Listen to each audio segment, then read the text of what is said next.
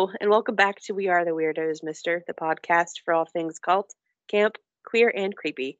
I am your host, Hillary Michelle Post, and I am joined by the wonderful and patient Julie. Hey, how are you? I'm wonderful now.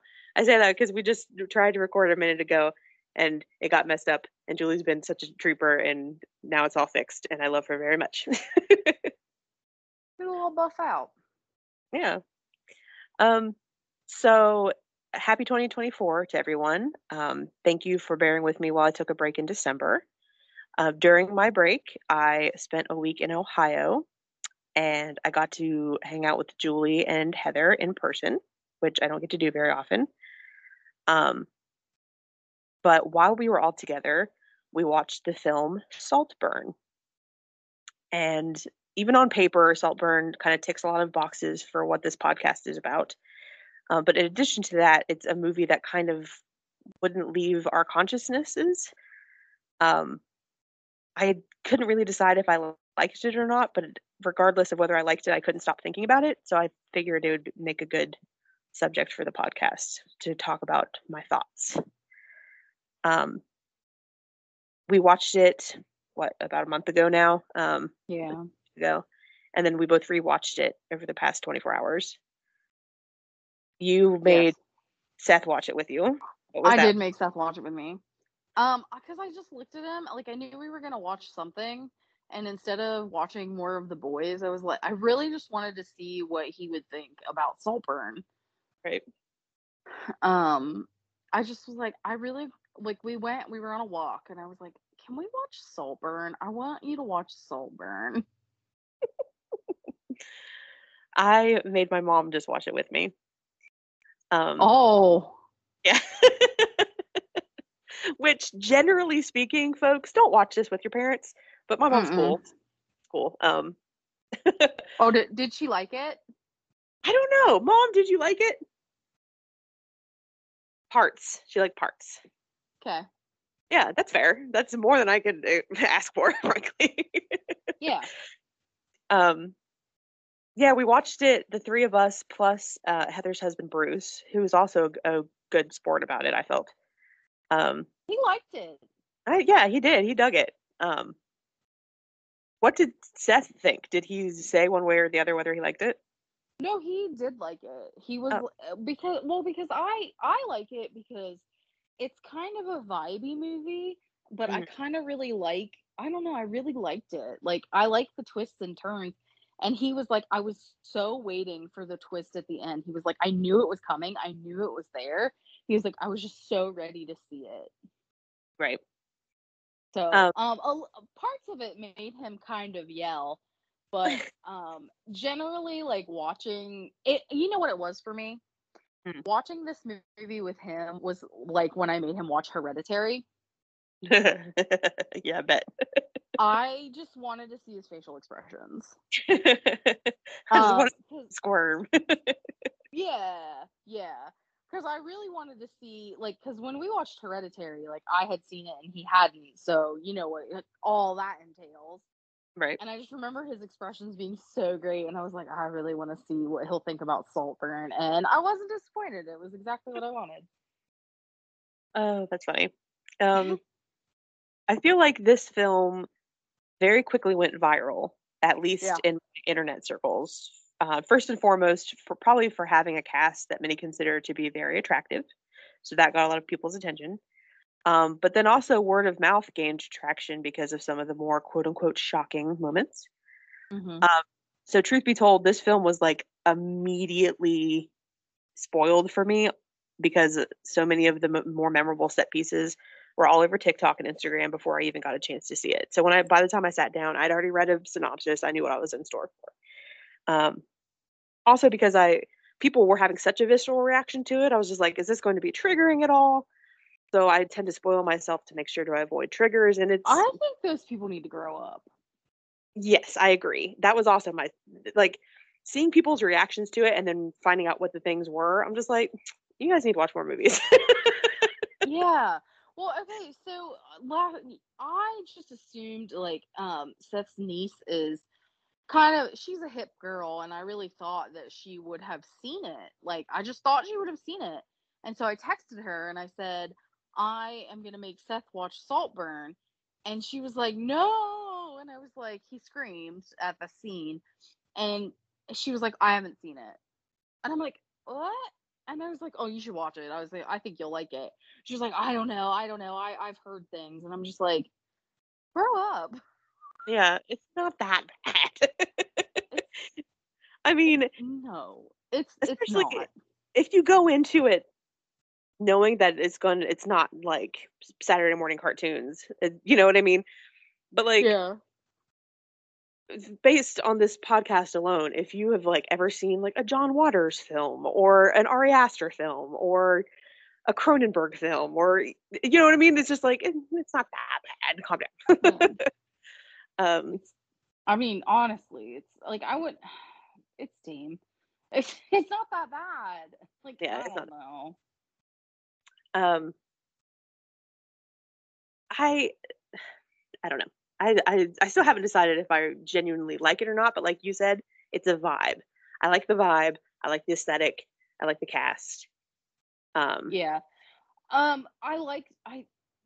it held up too. Like, the second time I caught more than I did the first time. mm, Um, I really liked it. yeah. This Saltburn was written and directed by Emerald Fennell, who is an actress and filmmaker, who came out on the scene as a filmmaker in 2020 with Promising Young Woman. Did you see that? No. I don't like it. A lot of people really Mm. like that movie. I did not. Hmm. Uh, it's which is not entirely Emerald's fault necessarily, but it was kind of like marketed. Spoilers for a Promising Young Woman. It was kind of marketed like a rape revenge film, and that is not what it is. Uh, Oh. so you go into it expecting just like, oh hell yeah, we're going to see rapists get their comeuppance, and that doesn't really happen. Not really. Um, I mean, in like the last 5 minutes of the movie, I guess you could say it kind of does, but even that is really obtuse. And our we get a rape victim who we never meet because she kills herself before the movie starts. And then we get a heroine who gets murdered for trying to do the right thing. Hmm. And along the way, her process of like doing the right thing and getting vengeance also involves victimizing a bunch of other women. So like it just makes no it's not what Emerald thinks it is. She thinks that she's doing something really like avant-garde when in reality she just perpetuates story tropes of victimized women when that's no fun. That's not what I want Yeah. in my movies. Um, and I feel like Saltburn is a big step forward because, like this movie, Promising Young Women has a great aesthetic and a great cast, but not a great like outcome. This Hmm. doesn't have a great outcome either, but all of the characters are so multi-leveled and problematic in their own ways that um, I don't know. It kind of when stuff happens to them, you're like, well, it's up for debate as opposed to victims. Does that make sense? Yeah. I think that's also just as a to that, like, that was Seth's big thing. He's like, I don't know how he got away with it. Like, I don't know how this happened, because like, it does that seems like the outcome of the entire film seemed unrealistic to him. And I had to be like, okay, well, they, like, we had to talk about it, like, talk through it on such a level. And I think that's what I really like about this movie, is that I keep thinking about it and I keep thinking through it. And that's what I really like. Right. Yeah. Um, and I'm going to tackle this a little different than we usually do on this show because I kind of want to change the structure of how we go through movies moving forward because what we have been doing has been so labor intensive in terms of dissecting Hmm. the plot so stringently, and that's Yeah. exhausting. And Hillary ain't got time for that. So, so from this episode forward, we're just gonna it's gonna be a vibe. We're gonna talk about main plot points, main things we want to talk about. Um, especially since A, it's less labor intensive, and B, it's more fun for people who haven't seen the film to get our vibe without having necessarily the entire movie laid out for them, right? Uh, Yeah. that being said, later on in this discussion, I do want to talk about the outcome and the unrealistic aspects of it and how it's this Yeah. borderline a fantasy film, right? Yeah, and that's fine with me. Like, I guess not every movie has to be realistic. Totally. 100. Yeah, and but when you set a movie this way, Mhm. it it you almost expect it to be that way. Does that make sense? Yeah. So Yeah, okay. it ends up like, what word am I thinking of? It's like it derails your expectations. Yeah. So the fact that it is so fantastical by the end and so unrealistic is like a pleasant surprise almost. You know what I mean? Yeah. I feel like Promising Young Woman was the opposite. You thought you were going into something like weird and revengey and unrealistic, and then by the end it's so brutally realistic that is like, well, that's no fun. Whereas this is the Yeah. opposite. You go in, you think you know what you're getting into. You think you're getting into like a talented Mr. Ripley, a Bride's Head revisited, and then by the end it's like, oh shit, that's not what. It was so much more than that, you know. Um, so Emerald Fennell said that she was inspired to write Saltburn by a desire to sympathize with unlikable people and to attempt to understand why we find them so alluring. Oh, yeah, she definitely hit the nail on the head. That's what she did. Absolutely. She Like, definitely did that. yeah, like if that's our thesis statement, then she was absolutely successful. Absolutely successful. And first and foremost, from the casting, because the casting was so good. Oh, yeah. Oh, yeah. I'm And sorry. especially The manager from Spice World inspired. Richard E. Grant is such like a lauded, loved British actor, and the fact that that's where our mind goes first when we think of Richard E. Grant is so indicative of us as people. I mean, I need to stop calling him the manager from Spice World, but what's the point? We should do Spice World for this podcast. Dude, I want to, but it's not streaming anywhere, so we need to buy it on DVD and rewatch it together. Okay. That's the goal. It's not streaming. It's not even rentable. Like it is not on any digital platform whatsoever. You have to buy a DVD from Amazon. Luckily for us, we have plans to hang out in the summer, so if we have to watch Spice World while we do that, Yeah, okay. hell yeah, hell yeah. Maybe I'll ask for it for like for a birthday or for Easter or something, and then I'll have it by then. And then when we're together this summer, we can watch it. My mom was just asking me today because I told her how we were like, "Hey, it's the manager from Spice World," and she went shopping and thrifting all day yesterday, and she came across so many DVDs, and so now she has like a mental list of movies that I can't get digitally that I want on DVD. So there's that, and there's also the Cher film Mask. Have you ever seen that with Hmm. Stoltz and Cher? No. It's Uh-uh. it's a really good movie, but it's not available streaming either, which makes no sense. So now mom is on the hunt. She's like, "No, I know what to look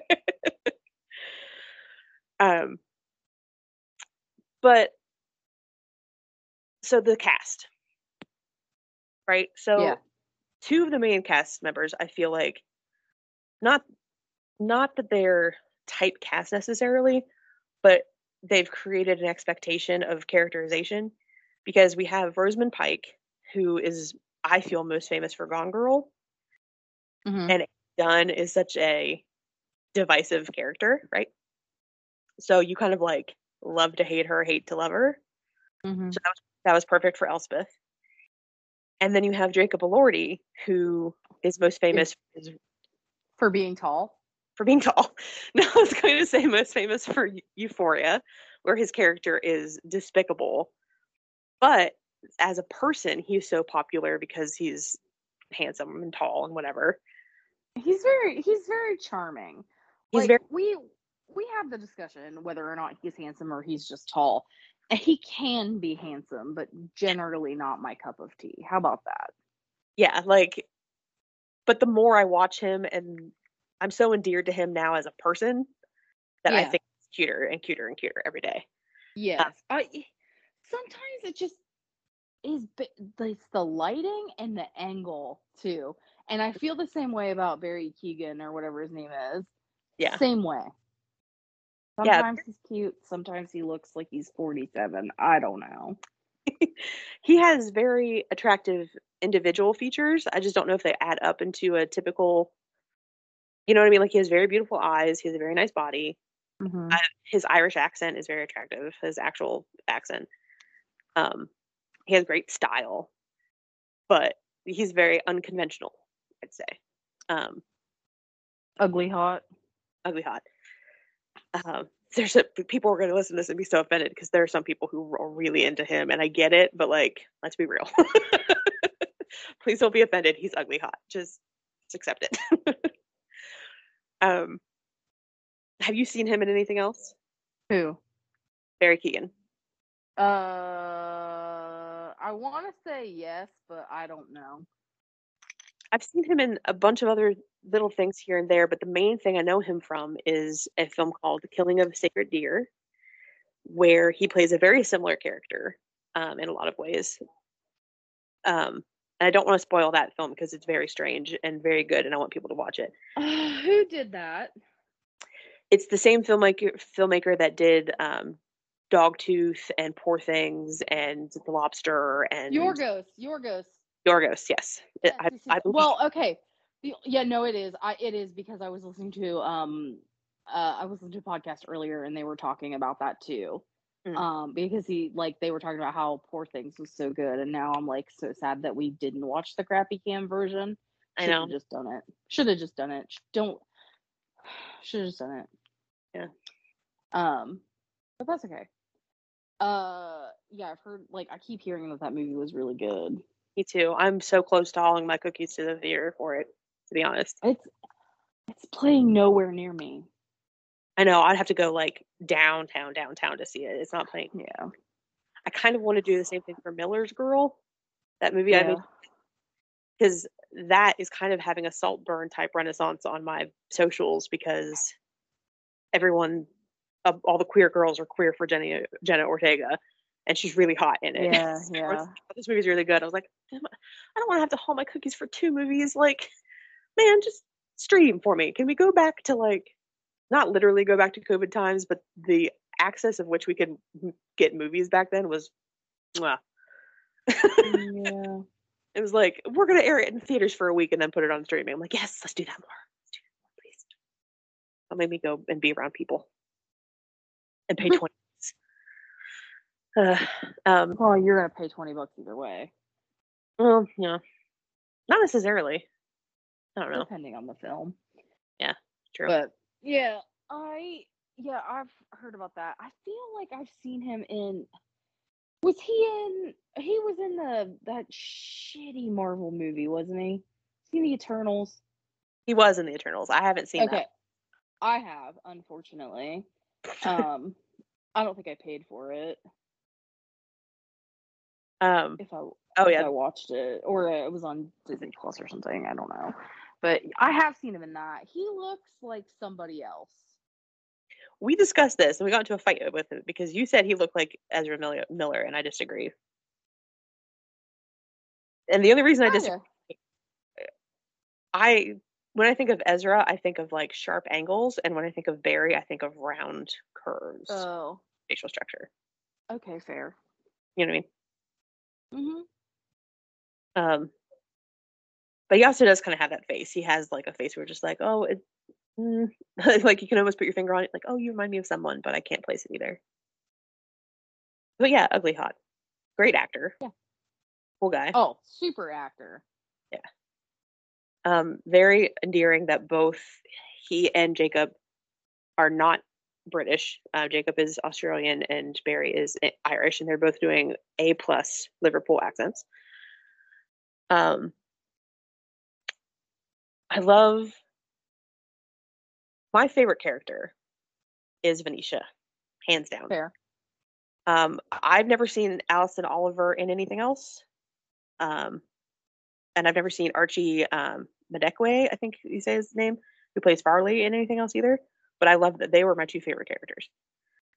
Oh, Corbin Blue walked so that kid could fucking run. Dude, the designer has admitted that that is exactly what they were going for. Mm-hmm. Like his hair is Corbin Blue, in High School Musical hair, and Mm-hmm. her hair later in the film is supposed to be like Zac Efron hair, like in High School Musical, like 2 or 3. Um, yeah. So Oh yeah. we have established people who It's are cast very well, and then we have less established people who are so charismatic that like we love them instantly, or at least did. yeah. I think that setting it in the early 2000s also really helped. Hmm. Loved it. Yeah, just like just the distant past. You know what I mean? So it's Mhm. a touchstone for most of the audience without being without also the advantage of burgeoning social media. Because if you Mhm. think about it logistically, if you set this movie now, it'd be so easy to like research somebody and know they're telling bullshit, Mhm. which I didn't think about until right now. That's But also I feel like part of the critique is that they like the Cattons or Felix's family, they are literally so absorbed in their wealth that they do not think of other people as human beings. so they probably would never have even bothered. No, You're right. That's true. like they never would have bothered. It's true. Just because that is exactly why they don't bother to look at Oliver as a suspect. Yeah. They don't think that he could Yeah. even be capable of that. Yeah. Do you know what I mean? Because that was like that. Because that kept he's like he's right there, and I was like, they don't think of him as being capable of that. Hmm. They're not. They're they don't even think about it. Yeah.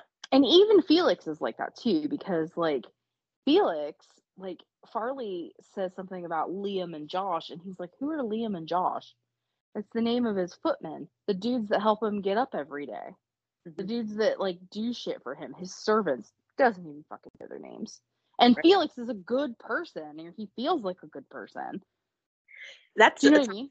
oh totally. That's something that stuck out to me on this watch because the first watch, um, so we'll summarize before we get into details, but like bad things befall all of the Cattons, right? So Yeah, Cotton's Cattons. Cattons. And but the first time I watched it, I was like, they don't deserve any of this. They deserved all of it. I still don't think Venetia deserved anything that happened to her. But Felix, the second watch, I that scene didn't really sink in with the footman. After that scene, I was just like, oh yeah, he's kind of shitty. He kind of sucks. Um, I think bringing him there in the first place was shitty because he knew yeah. what his family would do. Did he? Like Is he he just did. No, he knew because when Oliver first walks in to the library and they're all sitting there, he and Elspeth is like going on and on and on, like tell me about your mother, and he's like, it's rude. He knew exactly what was going to happen, and he did it anyways.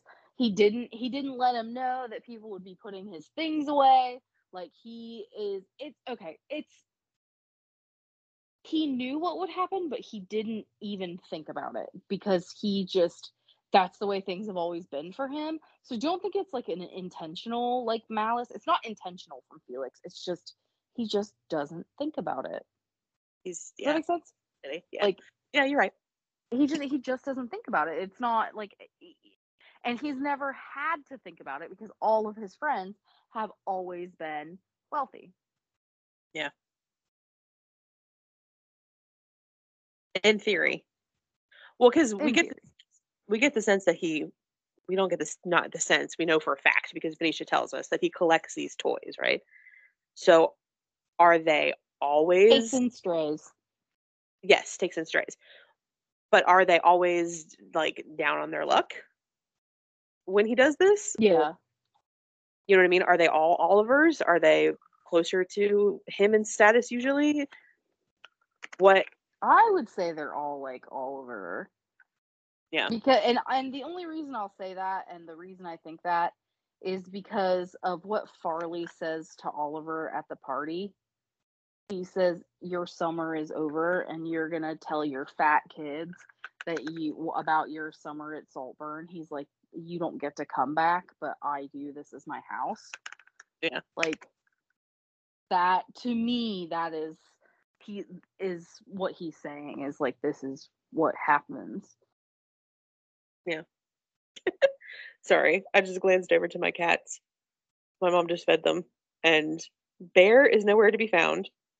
Peanut is eating out of Bear's bowl. Dottie is eating out of Peanut's bowl, and I guess Dottie's bowl is just laying there. No one's where they're supposed to be. And Aww. what a perfect like analogy of this movie. Do you Yeah, like it? yeah. um And here's my cat sitting by himself, grooming. oh bless. I know. Um so one of my critiques of this film, and this is just me, it's too long. And I say that about every movie nowadays, but I feel like the build up, we are at Oxford too long. Yes, I agree. It's And it meanders just a little bit. I don't know if that was intentional to disarm us, possibly. But like for instance, mom was up doing stuff through the whole beginning of this movie. She was like cooking and cleaning and just barely paying attention. And anytime something really important happened, I was just like, oh hey, such and such, to keep her in the loop. But for the Mhm. mom didn't, but she still, once she sat down, she was sat down by the time we were at Saltburn, and she missed nothing. You know what I mean? So it's like this proves my It's theory. it's an easy movie to be on your phone too, Yeah, which is kind of nice. that is But true. I would also say like we can both admit upon we missed stuff. yeah, well, the stuff I missed was stuff that just happened so fast. Like at the like after Farley gets like expelled the first time, like after they make him leave the first time, Mhm. she was like, "Oh, it's such a lovely day. I wish we didn't have to go to London." And I missed that the first time. Oh, about Pamela. Yeah, because I thought she showed back up at the party. No, she's dead. She's fucking dead. Yeah, wild. I missed that the first time. Yeah, very strange role. Very strange part. I'm not. I don't know. Carrie Mulligan stars in Promising Young Woman. She's this is the second time she's collaborating with Emerald, and it's what a weird part for her. It's just Pamela is this weird little weirdo who, I mean, she serves purposes, not to say she doesn't, but is just such a small, strange role for such a big name. Um, Mm-hmm. but one of my favorite parts of the movie, in a sadistic way, is when um, Oliver is talking to Elspeth and they're like commiserating over how messy Pamela is, Mm-hmm. because that's one of the early signs. Because there's so many things that like, well, going back to talking about how Oxford, we were in Oxford too long, and how it could possibly be trying to disarm you. Um, Mm-hmm. you don't know, you just get like little bits and bites of we're like, oh, there's something wrong with Oliver. And that's one of the bigger bites that you get, other than like the gross stuff. But when he's like talking shit about Pamela with Elizabeth, and he's doing it because he knows that she loves it, and she's like, yeah, she wants someone that can she can be catty with, and, Yeah. and it's like, oh, he's reading her like a book, man. Uh, Mm-hmm. another important scene that does that towards the beginning is when we see him spying on Felix when Felix is with a girl and he's like watching them through the window. Mm-hmm. That's the first sign you get. It's just like, oh, Ollie's not quite right. That's not normal behavior. Yeah. Well, I feel like the beginning of the movie too is like trying to establish to you that Ollie is like horny for Felix. Hmm. And he's not horny for Felix. I don't. That's the part I don't get. I do not understand what the hell that was about. Right. Yeah, even Mom was like, when Ollie hooks up with Venetia, when he's Hmm. like, Mom was just like, I thought that he, was horny for Felix. I was like, he will hook up with whoever he wants to better service his plans, right? Yeah. Yeah. And I think part, well, let's get into the weird stuff. Okay. So I've been dancing around it long enough. We got to get into weird stuff so we can start dissecting it. So the very first quote unquote shocking moment that we get is um, Felix is in the bathtub in a bathroom that he shares with um, Ollie, and he's masturbating. So we see Ollie like spy on him, right? And Mhm. Felix has to know. He's a freak. Yeah, he knows. He has to know. Has to know. And then after he gets out of the bath and the bath is draining, Ollie gets in the tub. He like falls to his knees like he's about to fall into prayer, and he drinks the bath water out of the drain. He's just like, it's very gross. Um, but so that's your first indication. That's our Now, first. you say bathwater. Most people are saying it's cum. Well, it's come in bath water. This Okay, thank is you. what's I so just needed you just needed to say it. I'm just saying. the bath water in which theoretically that Felix ejaculated to. Yes, Yeah, and the cummies. the cubbies. But when my mom said the same thing that I was thinking, like people drink cum all the time. That's nothing. The bathwater is grosser, frankly. It's filth and dead skin, and who knows Yeah. that drain. Like that's grosser. He could have like licked a cum rag or something, and I would have been like, okay, whatever. It's the fact that it's in the bathwater that makes it, yeah, Fair. pushes it Yes. over. Yeah. Well, that is the part that Seth screamed at. He really yelled. And he really carried on a little too much, I think. Well, not to generalize, but straight boys do be tripping when it comes to when it comes to things of that nature, right? I mean, let's be fair. Well, yeah. Yeah, It was still really fun to watch. I bet. You should have filmed it. It would have made a good TikTok. I know I should have, dummy. um, but yeah, so we have that, where it's just like that obviously has erotic undertones, right? And not just eroticism, but obsessiveness. And then another scene in terms of Ollie and Felix's dynamic. After Felix dies, Ollie fucks his grave. There's no other way to put it. He fucks his grave. And that was not in the script. Barry improvised that. Uh, I mean, I'm glad he did, but it was weird. I mean, it was super weird, but not only is it just weird in general. And my favorite thing is, if I remember correctly, I think we were all sitting around watching this, and we were just all kind of quiet, and you just hear Bruce go, "He's going to get a UTI." I about shit my pants. I was laughing so hard.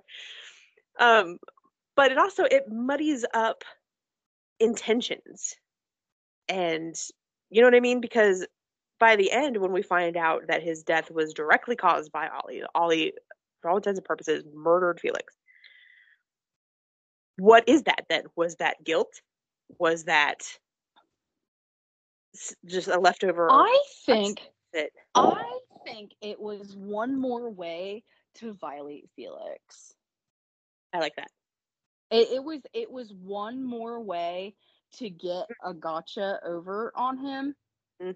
My To mom, me, my mom just said from the other room, she's like, it's just like pissing on someone's grave. yeah, yeah, Like fucking the grave is just as bad. But at the yeah. same time, he is crying as he does it. Okay, so I feel like that character is such a sociopath that he doesn't really feel emotions. Mm. Do you know what I mean? I think that it's like he wants to, and maybe that's the emotional release, Yeah. but I don't know. I just don't think that well, but then if you think about the end where he's like, I loved him, but I But hated him. yeah. Yeah. So calling him a sociopath is almost too much of a get lets him off the hook too much. There's Yeah, no, too it's not much. that yeah, it's not that he didn't love him, but I do still I think it is just like pissing on the grave. Like, I think it's just one more gotcha. Do Yeah. you know what I mean? Or like, it's like one more what we could have had if things had been different, or if I wasn't this way, if you weren't this way. No, I don't like that. That doesn't fit for me. It feels just more like one more gotcha. True. But I also feel like though we see in flashbacks by the end, the big twist is just like all of this was planned from the beginning. I think that's not entirely accurate.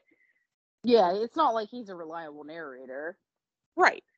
But I think in his in the perfect world for Ollie, he would have gotten everything he ended up getting, but he wouldn't have had to kill Felix to do it. Yeah. When he set out on this mission of his, I don't think it was I want to I'm going to kill Felix and get all of his money or get all of his everything. I in his mind, the perfect scenario would have been Felix would have loved me and would have wanted to give this to me and shared it with me. But the fact Well, that he gets busted and he like begs him for forgiveness because what was the point of being like please forgive me, can we please still be friends? What's the what was the goal if it wasn't murder? I think he went into that maze. Okay, he goes into the maze with the poisoned bottle. Before he gives that bottle to Felix, he begs him for forgiveness. He's like, can we please be friends? I did all this for you. This is what I gave you, what you wanted. This is what you wanted. This is, I think in a Mhm. perfect world for Ollie, Felix would be like, you're right. You're my best friend. I know I'm your only friend. You're my only friend. Let's work together. It's blah blah blah. Whether that romantically or whatever, he would have forgiven him. But the fact Yeah. he doesn't forgive him, he was already prepared for that outcome. And when he didn't get, that was his last ditch effort. When he didn't get what he wanted, then he's like, all right, here's the bottle. Here it go. Well, okay, yes. However, I mean, before he got found out, what the hell was the play?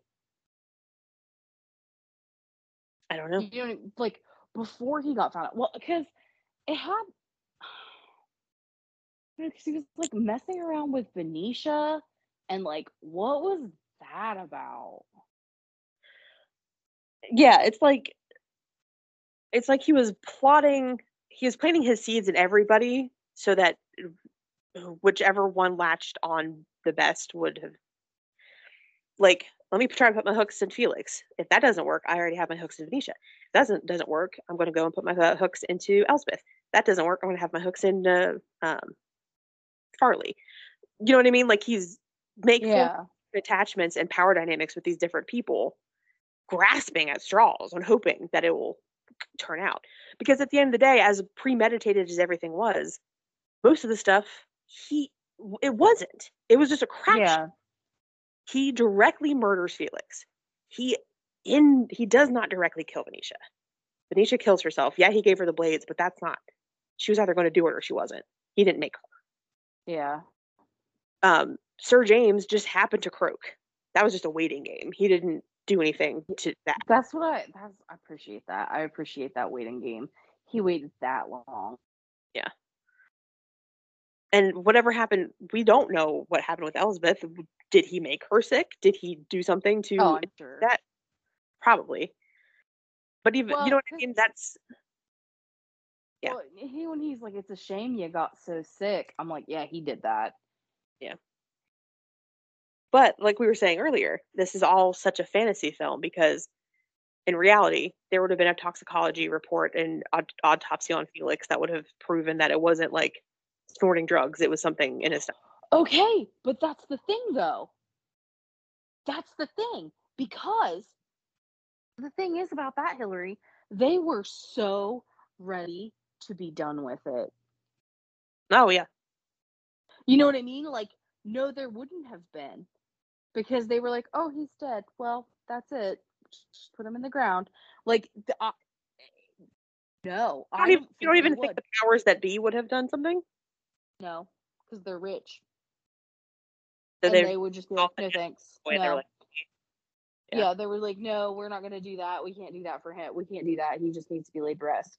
It has to be done." Like that's how they were as a like you know what I mean. Like as soon as that they have to be done because as soon as Venetia died, they were like, that's how when Sir James was like, "You need to leave. Like I think it would be best for you to leave," and then he paid him off to leave. right. Like I think that it was just a we have to be done with this. Yeah, you're probably right. Like that's how I took it. Can I tell you my favorite part though? Because now that we're speaking of all the deaths, Yes. my favorite part is the tradition that the Catton family has where they throw a rock with someone's name on it into a river, Hmm. like as a goodbye, as like as a ritual. Hmm. That's one of my favorite parts of the movie because the movie tells you all the way at the fucking beginning that Oliver's a fucking liar. But you don't know that until later. Right, because when he Because stone, when he dad, yeah, when huh? his dad's stone, you mean? Yes, he throws his dad's stone, but it doesn't go in the water.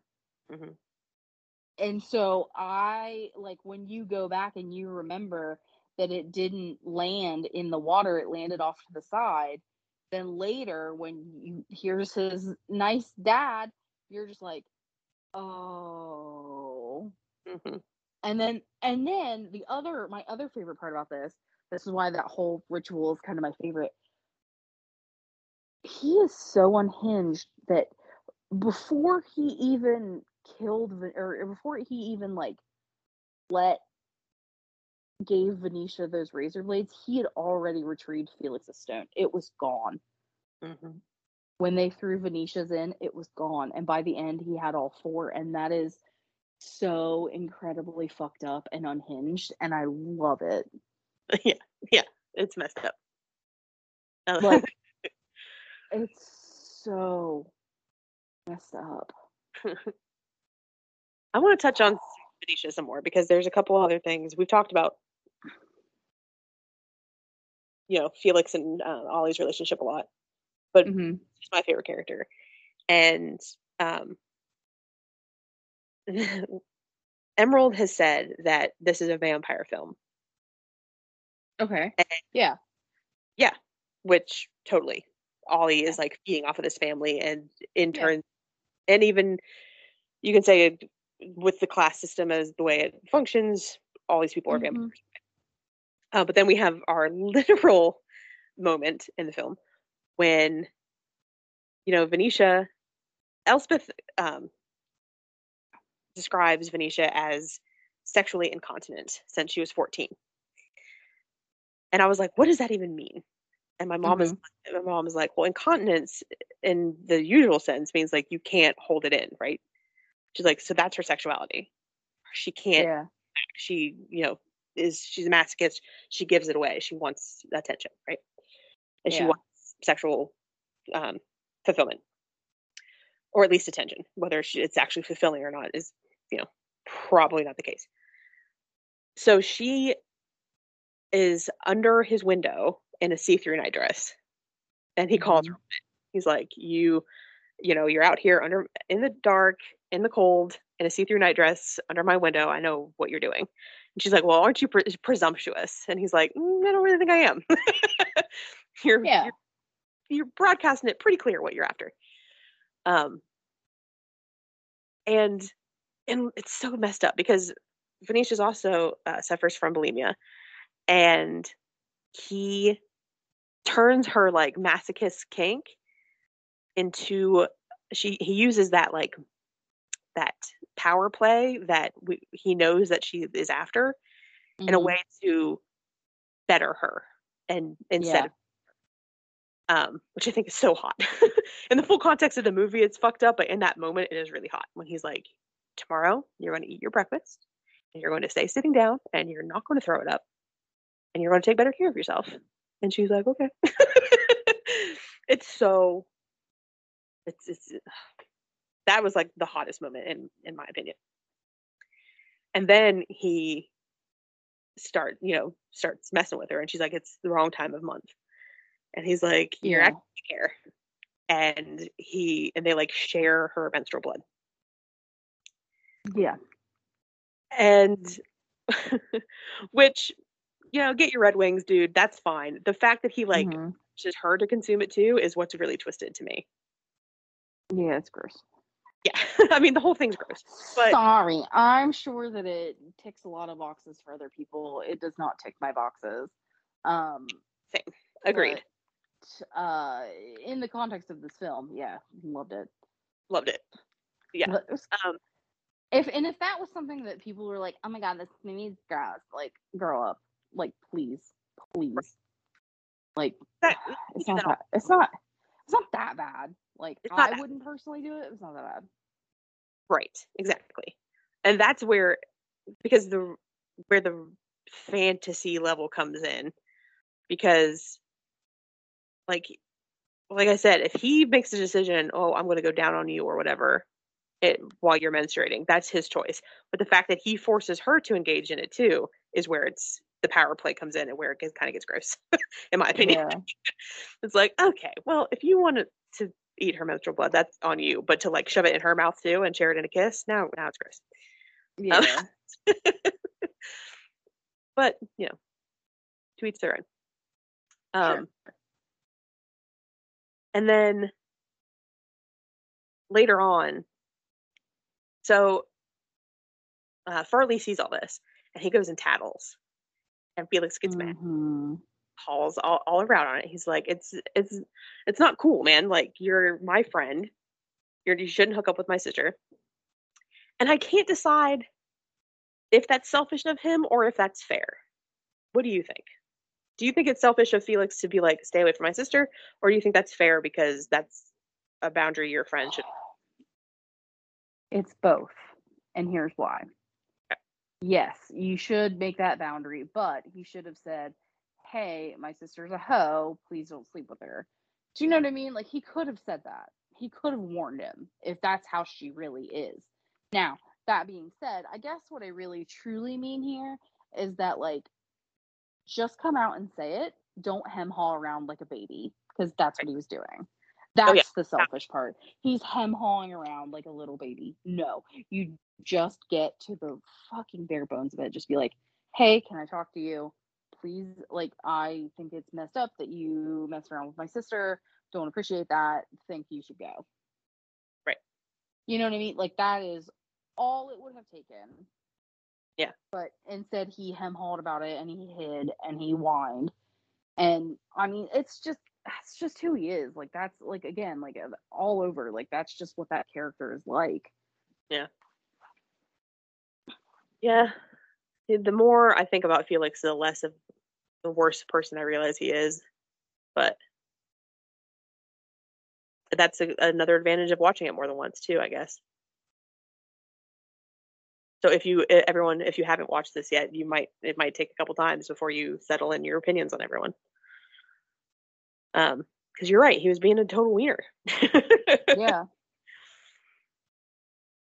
um, so then we also get power play between Ollie and Farley, and that is the weirdest one to me, because he really didn't. I mean, I guess the only reason he did it was so they could get close to Farley's phone.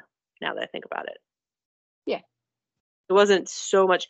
Yeah, he probably got off on the power play, but it was just an excuse to get close to Farley's phone to fuck with him. Because there's a scene where he breaks into his bedroom at night and gives Farley a hand job and is like, "Are you going to behave?" And he's like, "No."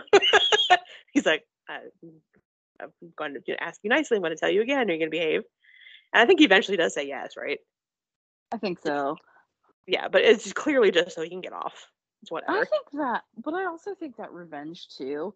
I think that is also revenge for how Farley acted at Oxford. I think Yeah. it was both. You know what I mean? Hmm. Like, it's not like I'm sure he savored the entire interaction. Yeah. I would have. Farley was a turd. He was pretty mean to him throughout the ordeal. But I do feel bad for him. He like that fight that we see between Farley and Felix. He's just like, I am your actual blood, and I have to come begging for help. Meanwhile, you will take any stray in and throw them a huge party. Like, you know what I mean? He's not wrong. That is fucked.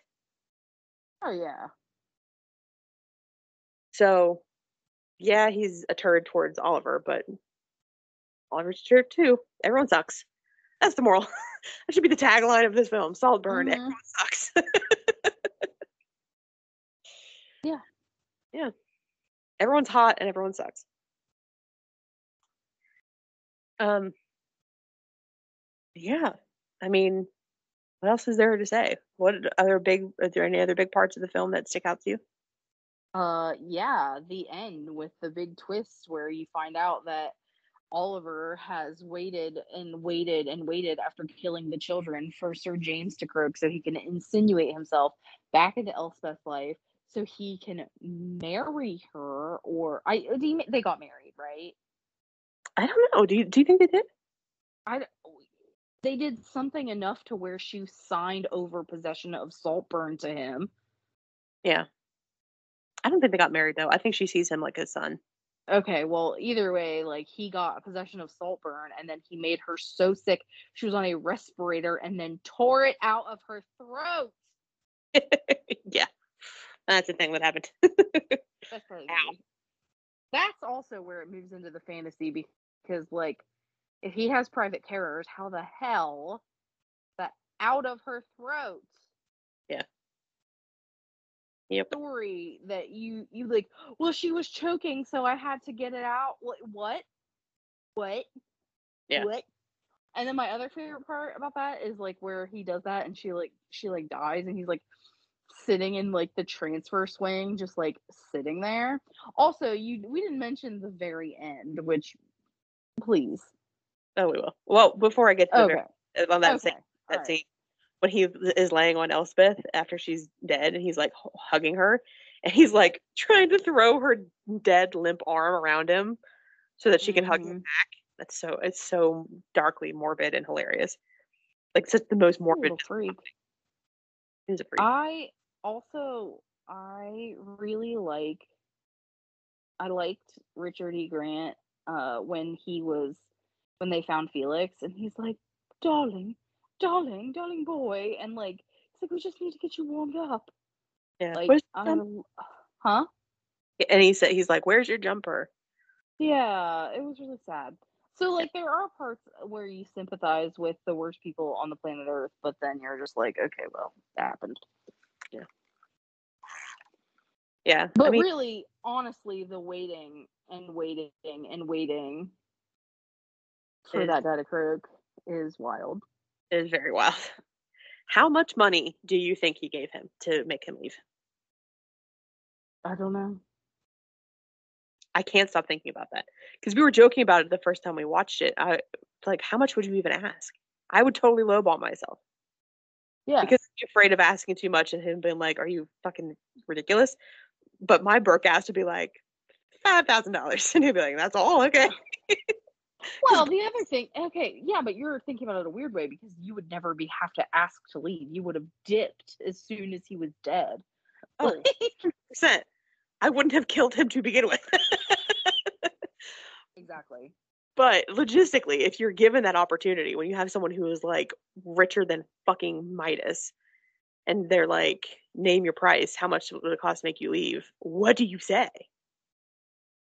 You know what I mean? Like, how much is he willing to? I guess you just haggle. Yeah. You just have to haggle. Because I can't remember how much Bruce said, but Bruce was like a ridiculous amount. And it made me laugh Yeah. because I was like, I would have asked for like $1,000, Yeah. which is nothing. For me, like my brain keeps sticking on like $10,000. Just like 10,000. That seems right. Yeah. I don't know. I mean, another, I just had like a thought process where I was just thinking of like how rich they are and who they related to and how like they even make the joke that there's there's beds in Saltburn that have Henry VIII's DNA still on them, stuff like that. I'm like, they're richer than Mm-hmm. we even fully can comprehend.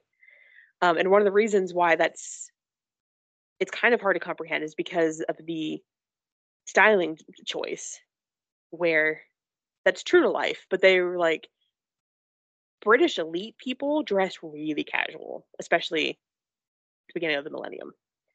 Yeah. So there's like opulence there, but it's not so in your face where you're just like, oh, these people are rich, rich, because they're Mm-hmm. hanging out in jeans and sweaters. You know what I mean? Yeah. But I love when Ollie first gets to Saltburn and Felix is giving him the tour and he's like pointing at the paintings. And he's like, dead rallies, dead rallies. Like short for dead rallies. Mm-hmm. Dead rallies, dead rallies. I just thought it was funny. Felix is cute. He's He tall. is.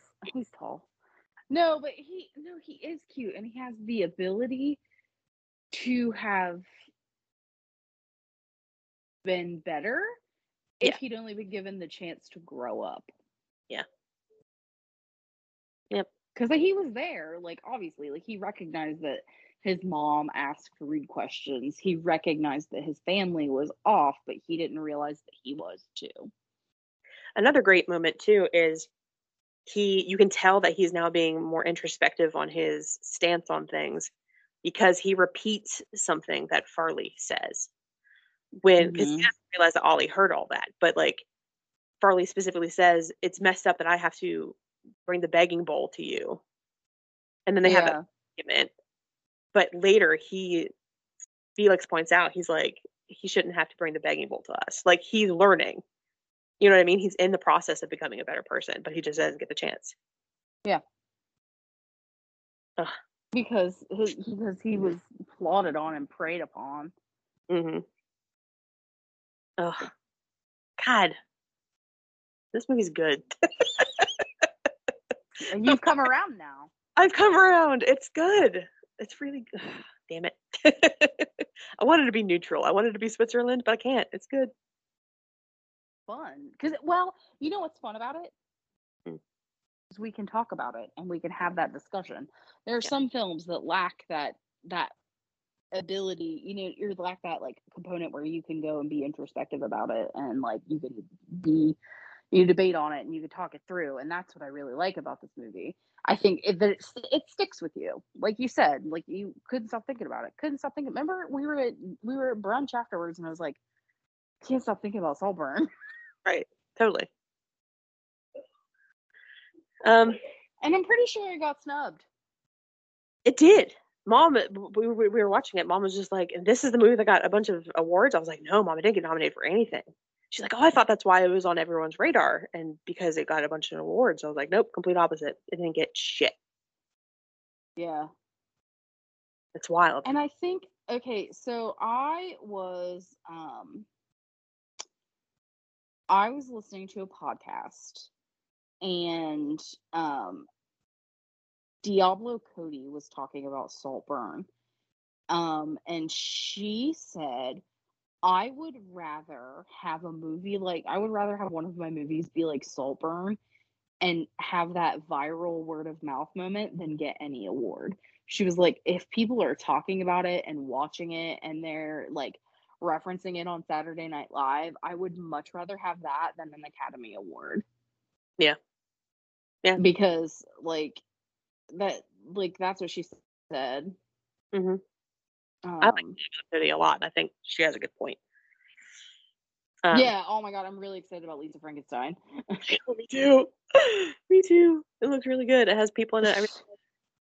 She said that they talked about it a little bit on the podcast I listened to, and she was like, I started writing it during the pandemic. Didn't ever think we'd be here talking about the finished product, but here we are.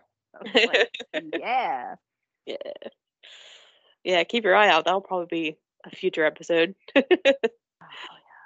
Yeah. well, mostly because your friends are A, English teachers, and B, big fans of Mary Shelley. And I'm creepy and I Not that you're not, but like no, you're right. we are who we are. Oh goodness. All right. Well, we've been talking about this movie for an hour, so we probably could go on for a lot longer. We should probably put a cap. Um, You didn't talk about the end. You got to talk about that real quick. oh yes, that what a You great way. got to. The film ends with Oliver having got soul. He's now the heir of Saltburn, right? He owns Saltburn. Everyone's dead except for Farley and except for Duncan, um, who is the creepy butler. Yeah. So which I love because it plants the seed of like, oh, he won, but there's also on the back burner in the big scheme of things, maybe he doesn't. At Yeah. least ambiguity. Farley can come out from the woodwork, so could Duncan could call him out on his shit. But Mhm. short term, he has won, quote unquote, won, right? Mhm. And we get this amazing sequence of Barry Keoghan, bare ass naked, wheelie a flopping, dancing to Murder on the Dance Floor throughout Saltburn. It's just he goes through the entire estate just dancing naked. Mhm. And that song is a bop. And because of this movie, it came out, it's period accurate. It came out beginning Yes. of 2006 or something, and now has got back on the charts and has been added to my It list. I listen to it all the time. Uh-huh. It's on definitely on my on repeat playlist. It's also on a playlist that I created for myself, Hillary. You're gonna appreciate this. I'm reading The Crucible with my juniors right now, Mm, and there's something that uh Abigail Williams says to John Proctor. She says, "A wild thing may say wild things," I love that. and Is that that's the your type. playlist? Yes, of course it is. That's beautiful. Mwah. Murder on the Dance Floor. Murder on the Dance Floor is the first song, followed up by Rhinestone Cowboy by Greg Campbell. I love that. You want to feel like a main character? You listen to Rhinestone Cowboy in the dark on your way to work. Tell you what, that's a main character song right there. That's true. That's amazing. Hmm. I want you to take a screen because I don't use Spotify, so I can't like actually have the playlist. But I want you to take a screenshot of that full playlist and send it to me. I want to see it. Oh yeah, it's a terrible playlist, but I will send it to you. Julie, you underestimate yourself. You have impeccable taste when it comes to music. Oh, well, this is like I haven't listened to these songs in a long time. This is what I want to hear. That's great. So yeah, I'll send it to you. Love that. All right, everyone. Well, thank you for joining us and listening to us ramble about Saltburn. I hope this, you know, erratic structure is cool with y'all because we're going to, like I said at the beginning, go more this route in the future. We're also going to be playing with other different structures for possibly a second podcast. I know I've been teasing that for months now, but we'll see when we get there. Um, but I appreciate everyone that stuck around and comes back for every episode. We're few but mighty. Um, thank you to Julie for joining me. Thanks for having me. Yeah. And until next time, we are the Weirdos, mister.